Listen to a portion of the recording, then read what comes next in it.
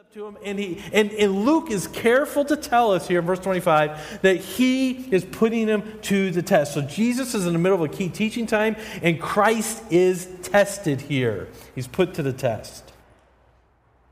Now, as one commentator said, he said this, quote, "A lawyer would be concerned not with secular studies, but with the law in the Jewish sense." So we need to understand who this person was here. He was concerned in the law in the Jewish sense, or the first 5 books of the Old Testament. He put Jesus to the test. That is to say that he asked this question not in the search for information, but to see what kind of answer Jesus would produce. He may even been hoping that Jesus would do badly and that he would have the opportunity of showing him up. And so this was not a discussion where someone came to him and said, I'm really concerned about this. What should I do to inherit eternal life? I mean, that's a question that if someone asks you, that's a great question for someone to ask. So the question is not that it was a bad question, it was just a bad motive. He didn't ask Jesus because he was really concerned about it. He asked Jesus to try to pin him down or to prove him wrong. Well, Jesus responds to this lawyer, and he uses the lawyer's area of expertise, the law. He says, what is written in the law? How do you read it? And the lawyer's response is actually a very biblical response, and Jesus affirms it. He says, you shall love the Lord your God with all your heart, soul, and mind. What he's doing is he's quoting Deuteronomy chapter 6, verse 5. He'll put it on the screen for you. This is Deuteronomy 6:5. You shall love the Lord your God with all your heart, with all your soul, and with all your strength. He's also quoting there, he's referring to Leviticus chapter 19, verse 18, when it says this, I also put it on the screen. You shall not take vengeance nor bear any grudge against the children of your people, but you shall love your neighbor as yourself. I am the Lord. And so what he's doing here is this lawyer is coming back to the scriptures, to the law, and he's saying this is it. So he gives a biblical response. And Jesus himself had affirmed this back in Matthew 22, verse 37 and 40. He says this, Jesus said to him, you shall love the Lord your God with all your heart, with all your soul, with all your mind. This is the first and great commandment. And the second is like it. You shall love your neighbor as yourself. On these 2 commandments hang all the law and the prophets.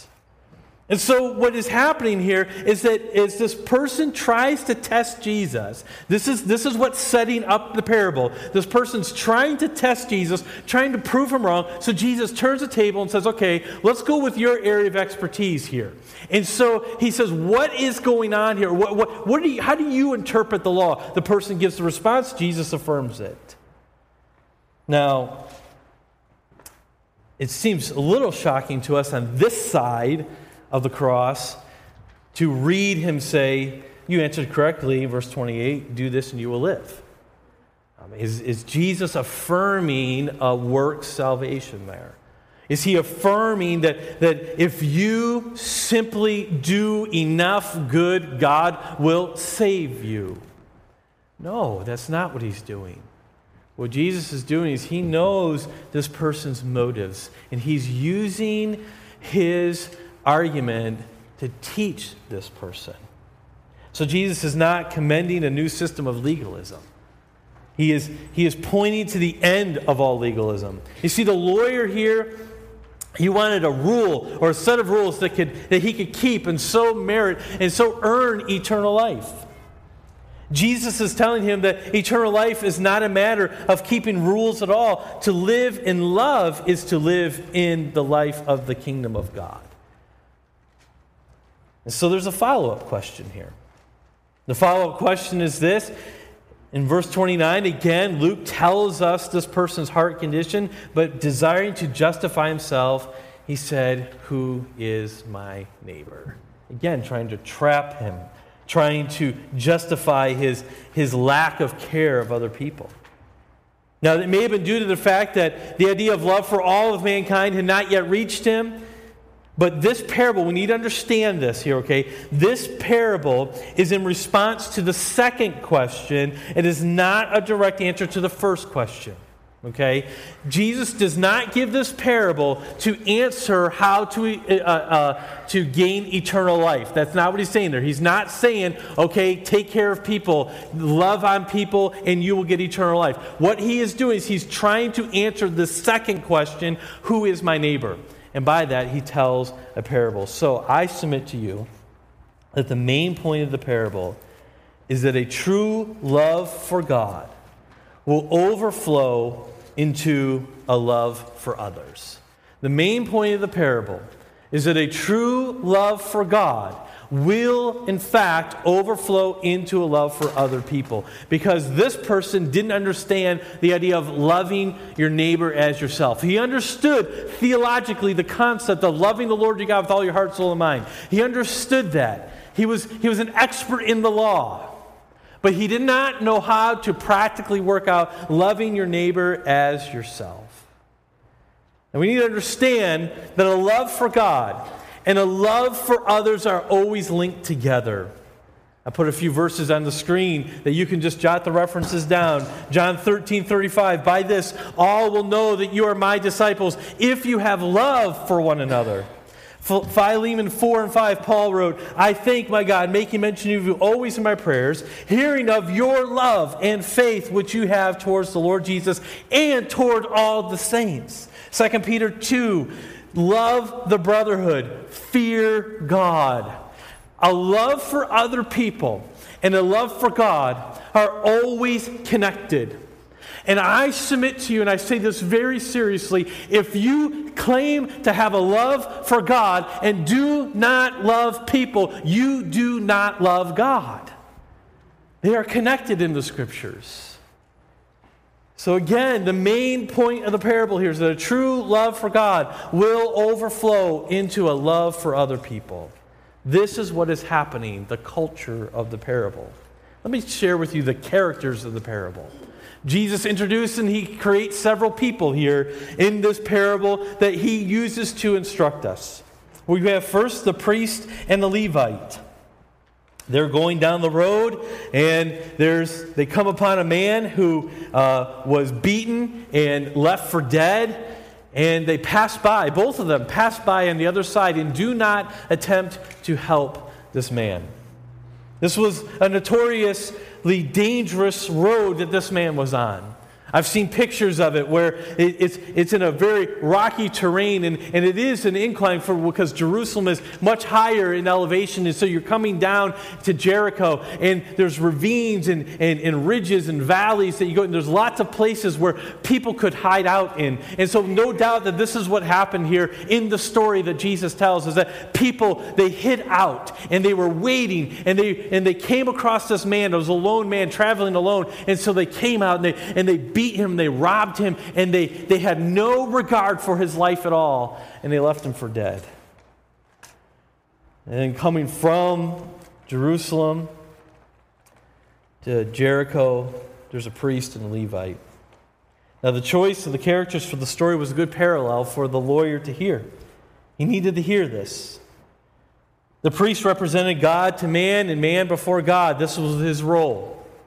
And the Levite was dedicated to service and to worship. These were intensely spiritual people. These were people who loved the law. And if you asked them, do you love God? They would affirm that, and they would not deny it. This was good that Jesus brought these characters here. But they did not stop. Why? Well, there's some possible excuses here. I listed them on the screen for you. Possibly they were in a hurry. Maybe they needed to get to Jerusalem. Their time, because they were coming from Jerusalem to Jericho, their time of service in the temple was most likely done. And so they hadn't seen their family, and so they were in a hurry to get back to their family. Maybe that's the case. We don't know. Maybe they were exhausted.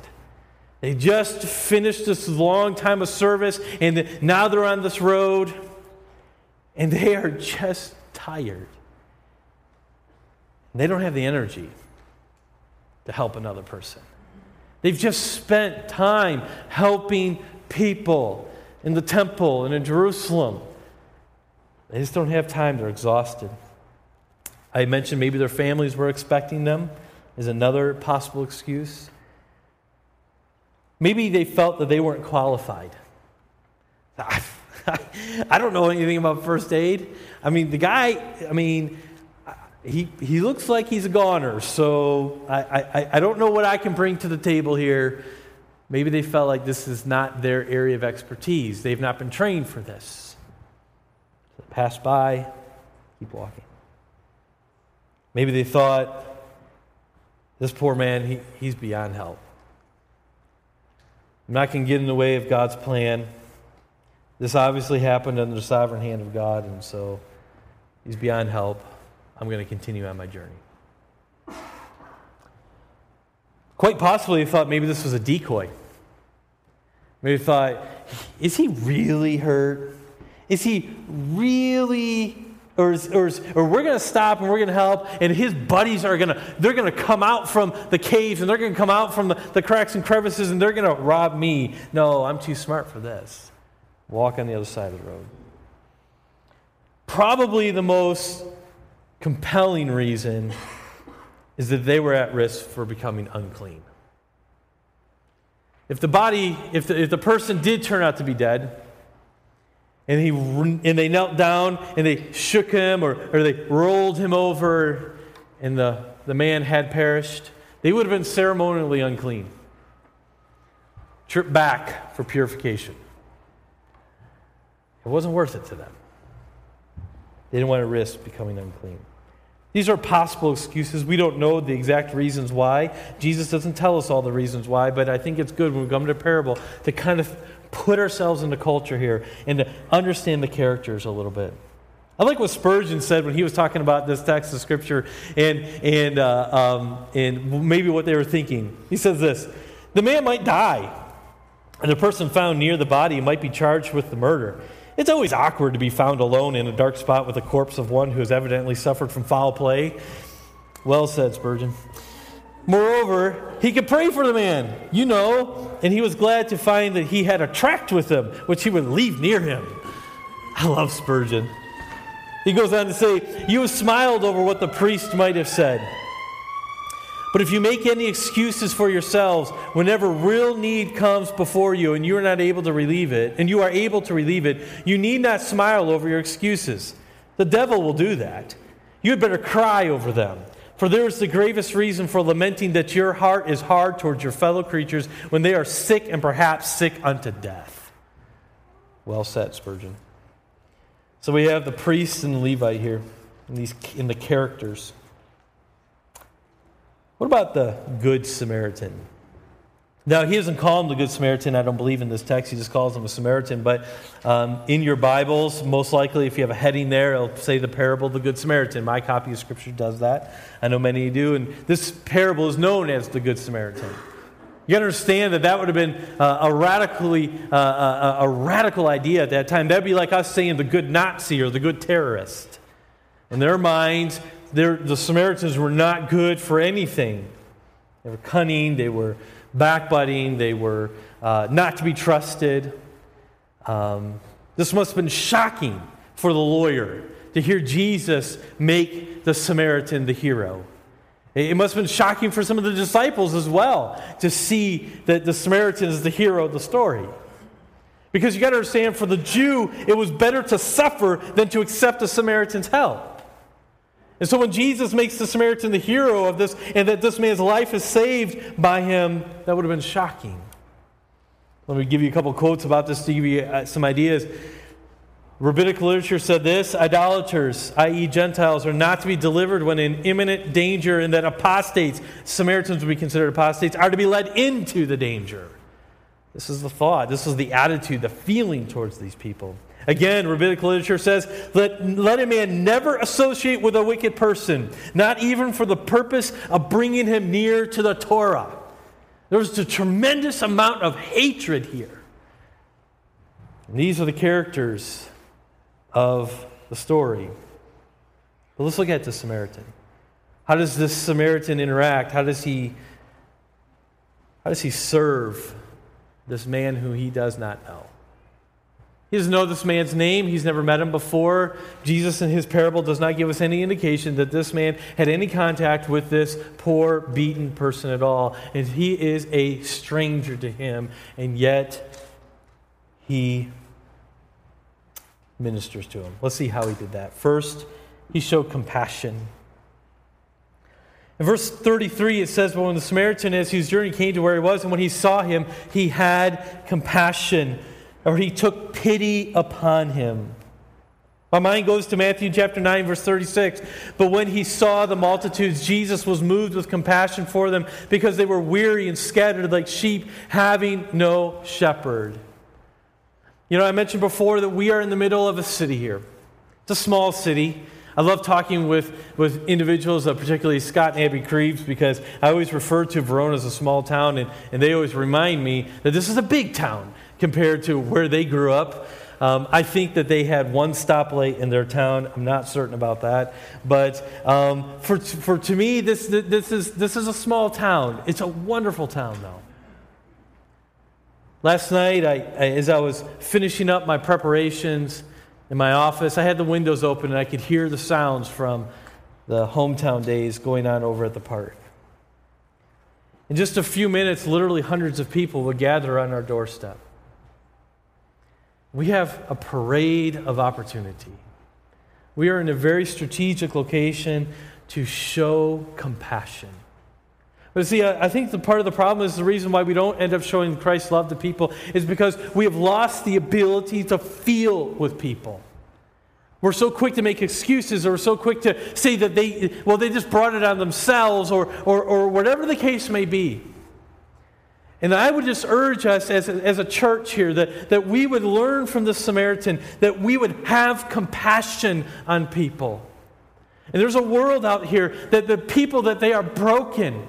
And they're much like this beggar. They're much like this person who was walking down the road, and the world has beaten them up and has robbed them and has spit them out, and they are laying there. And they need compassion. He took pity on them.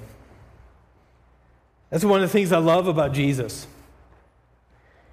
He overthrew tables and temples, and he wept over people.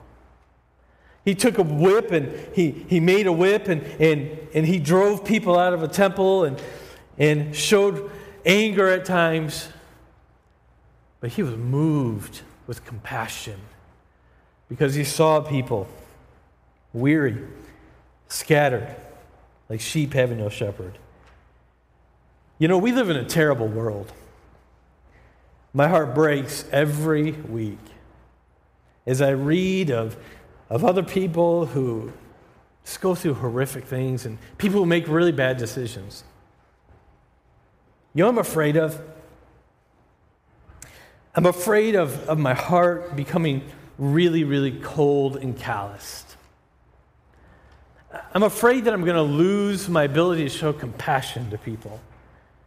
I'm afraid I'm going to see people and the bad decisions they make. I mean, we could argue that this man on the road, he was dumb. Why did he travel alone? Why did he go down this road where he knew that there was danger? See, he brought it on himself. But see, that's not the point of the text. The point of the text is that we need to show love and compassion to other people. And if you have the love of Jesus Christ reigning in your life, you of all people should show compassion. And I should show compassion to people. It doesn't mean we wink at sin. It doesn't mean that we ignore or that we think that sin is of no consequence. But it means we show love to one another. And so I guess the question that you need to ask yourself, and I need to ask myself as I approach this text this morning, is if we're supposed to be like the Samaritan and we're supposed to have compassion on people, who's the beaten up person in your life that is easy to go on the other side of the road and walk past them? Is it the person that has different ideology than you? Is it the person that struggles with their sexual identity, sexual preferences? I think for the Christian, it's easy to walk on the other side of the road and keep going. We have a world, there's a parade of opportunity for us to show compassion. every day of our lives.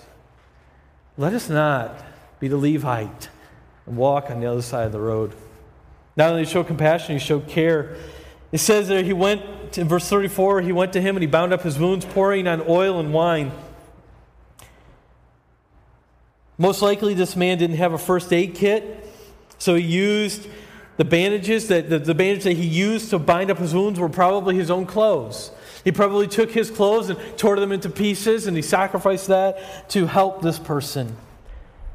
The oil and the wine were used, probably no doubt with the wine and the alcohol, to clean the wounds and to try to find some ointment, some healing ointment there.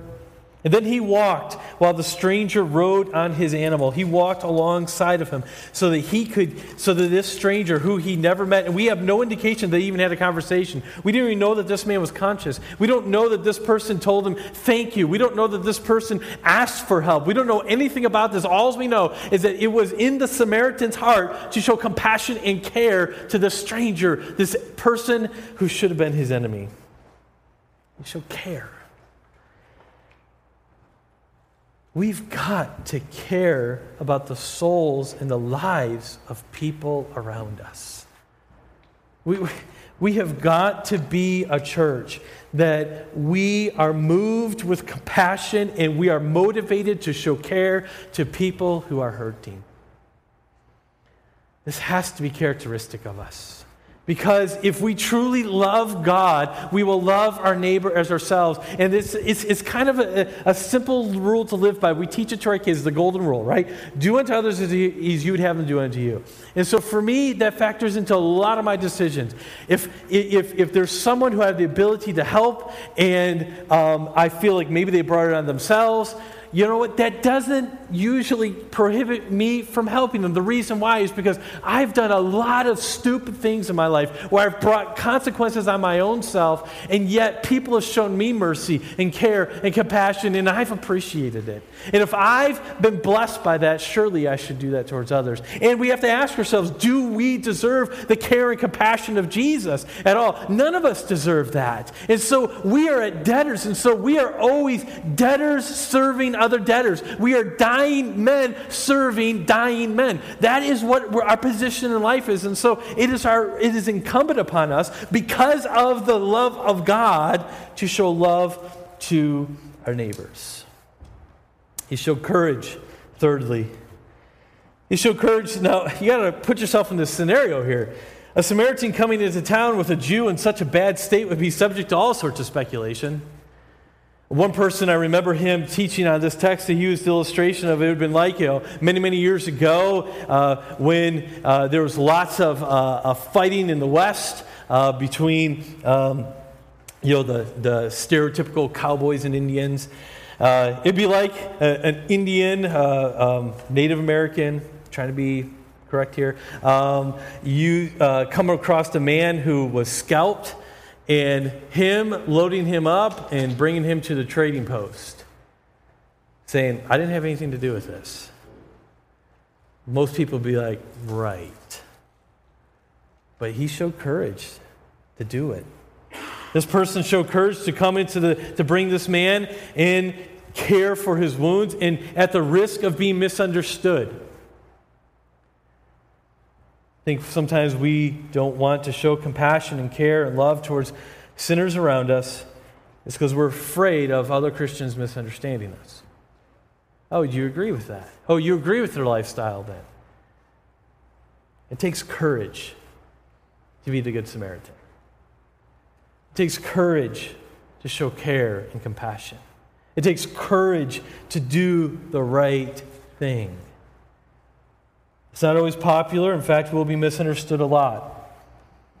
But we must show courage to do the right thing. And finally, this Samaritan showed commitment. The amount of money that he left was likely enough to pay for about 2 months of room and board.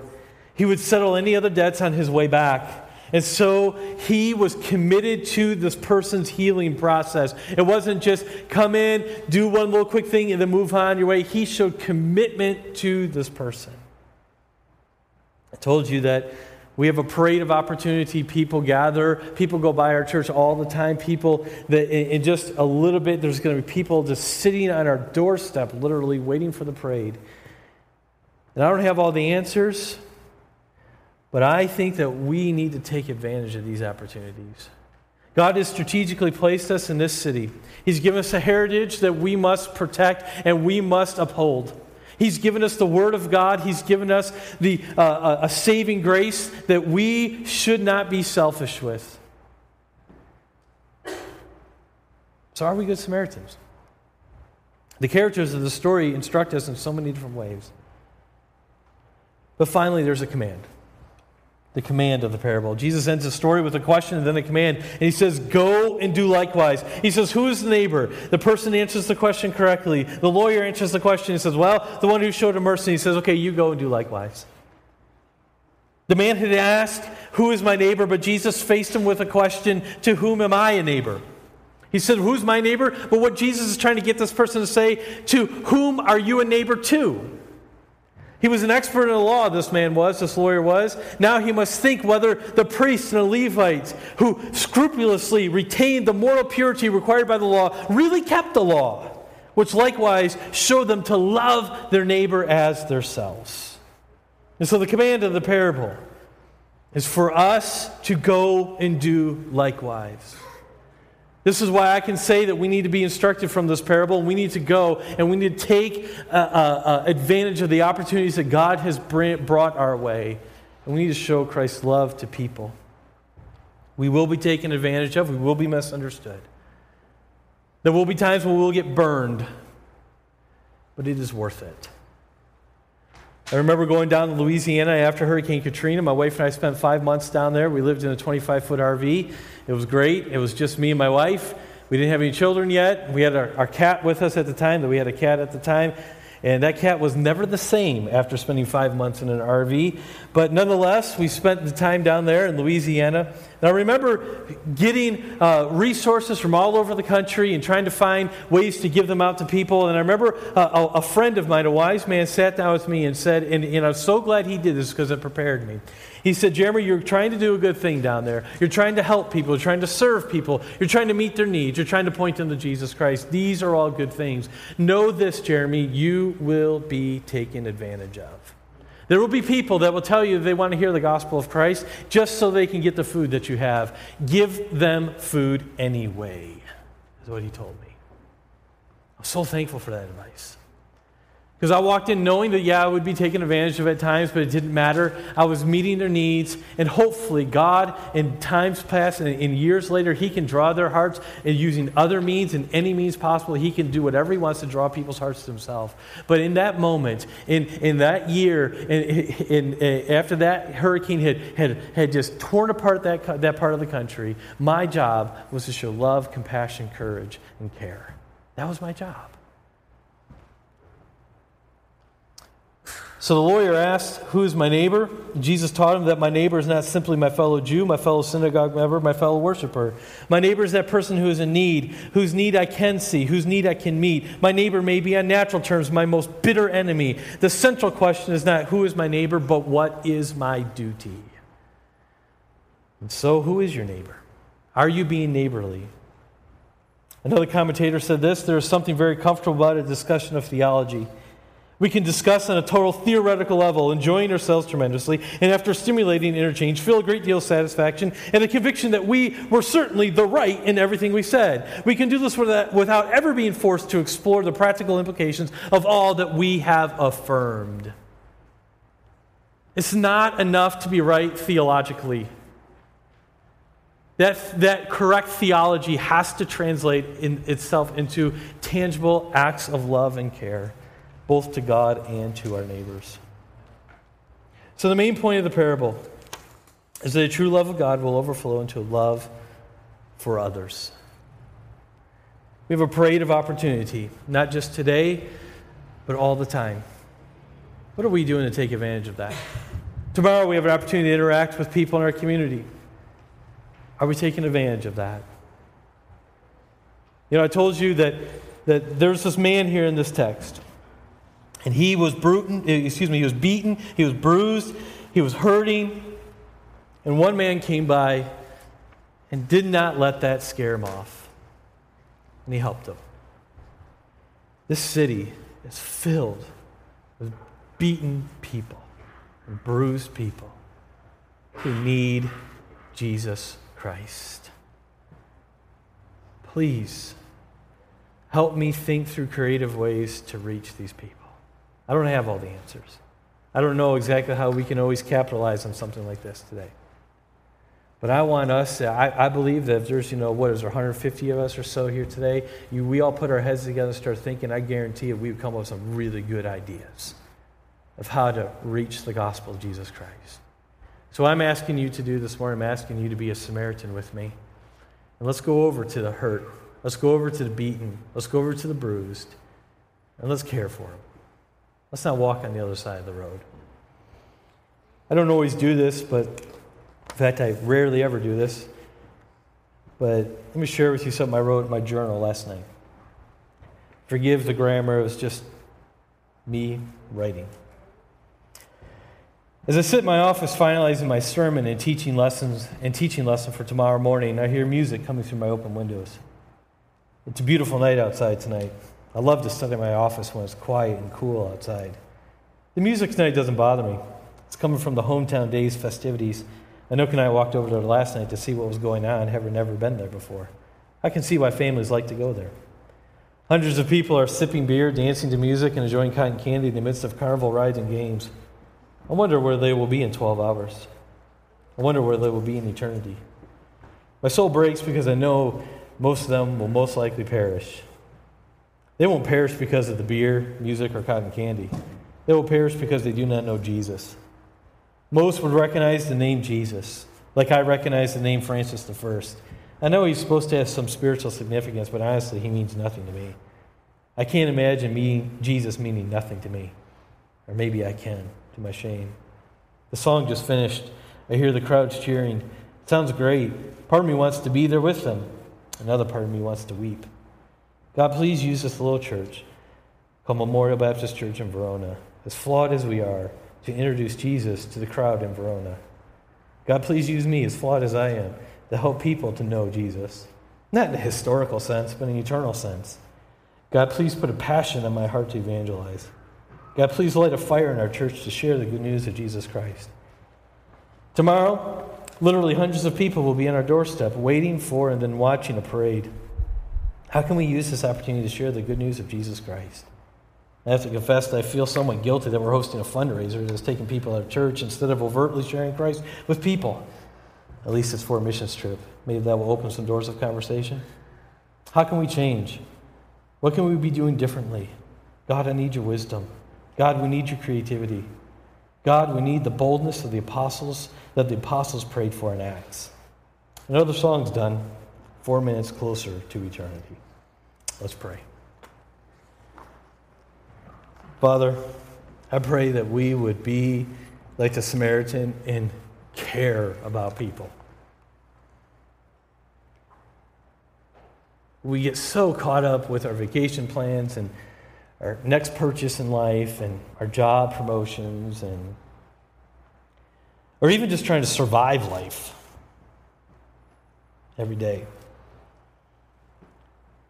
That I drive past, walk past, look past hundreds of people who need Christ. Father, we know that you're in control of salvation, and we don't try to take over that.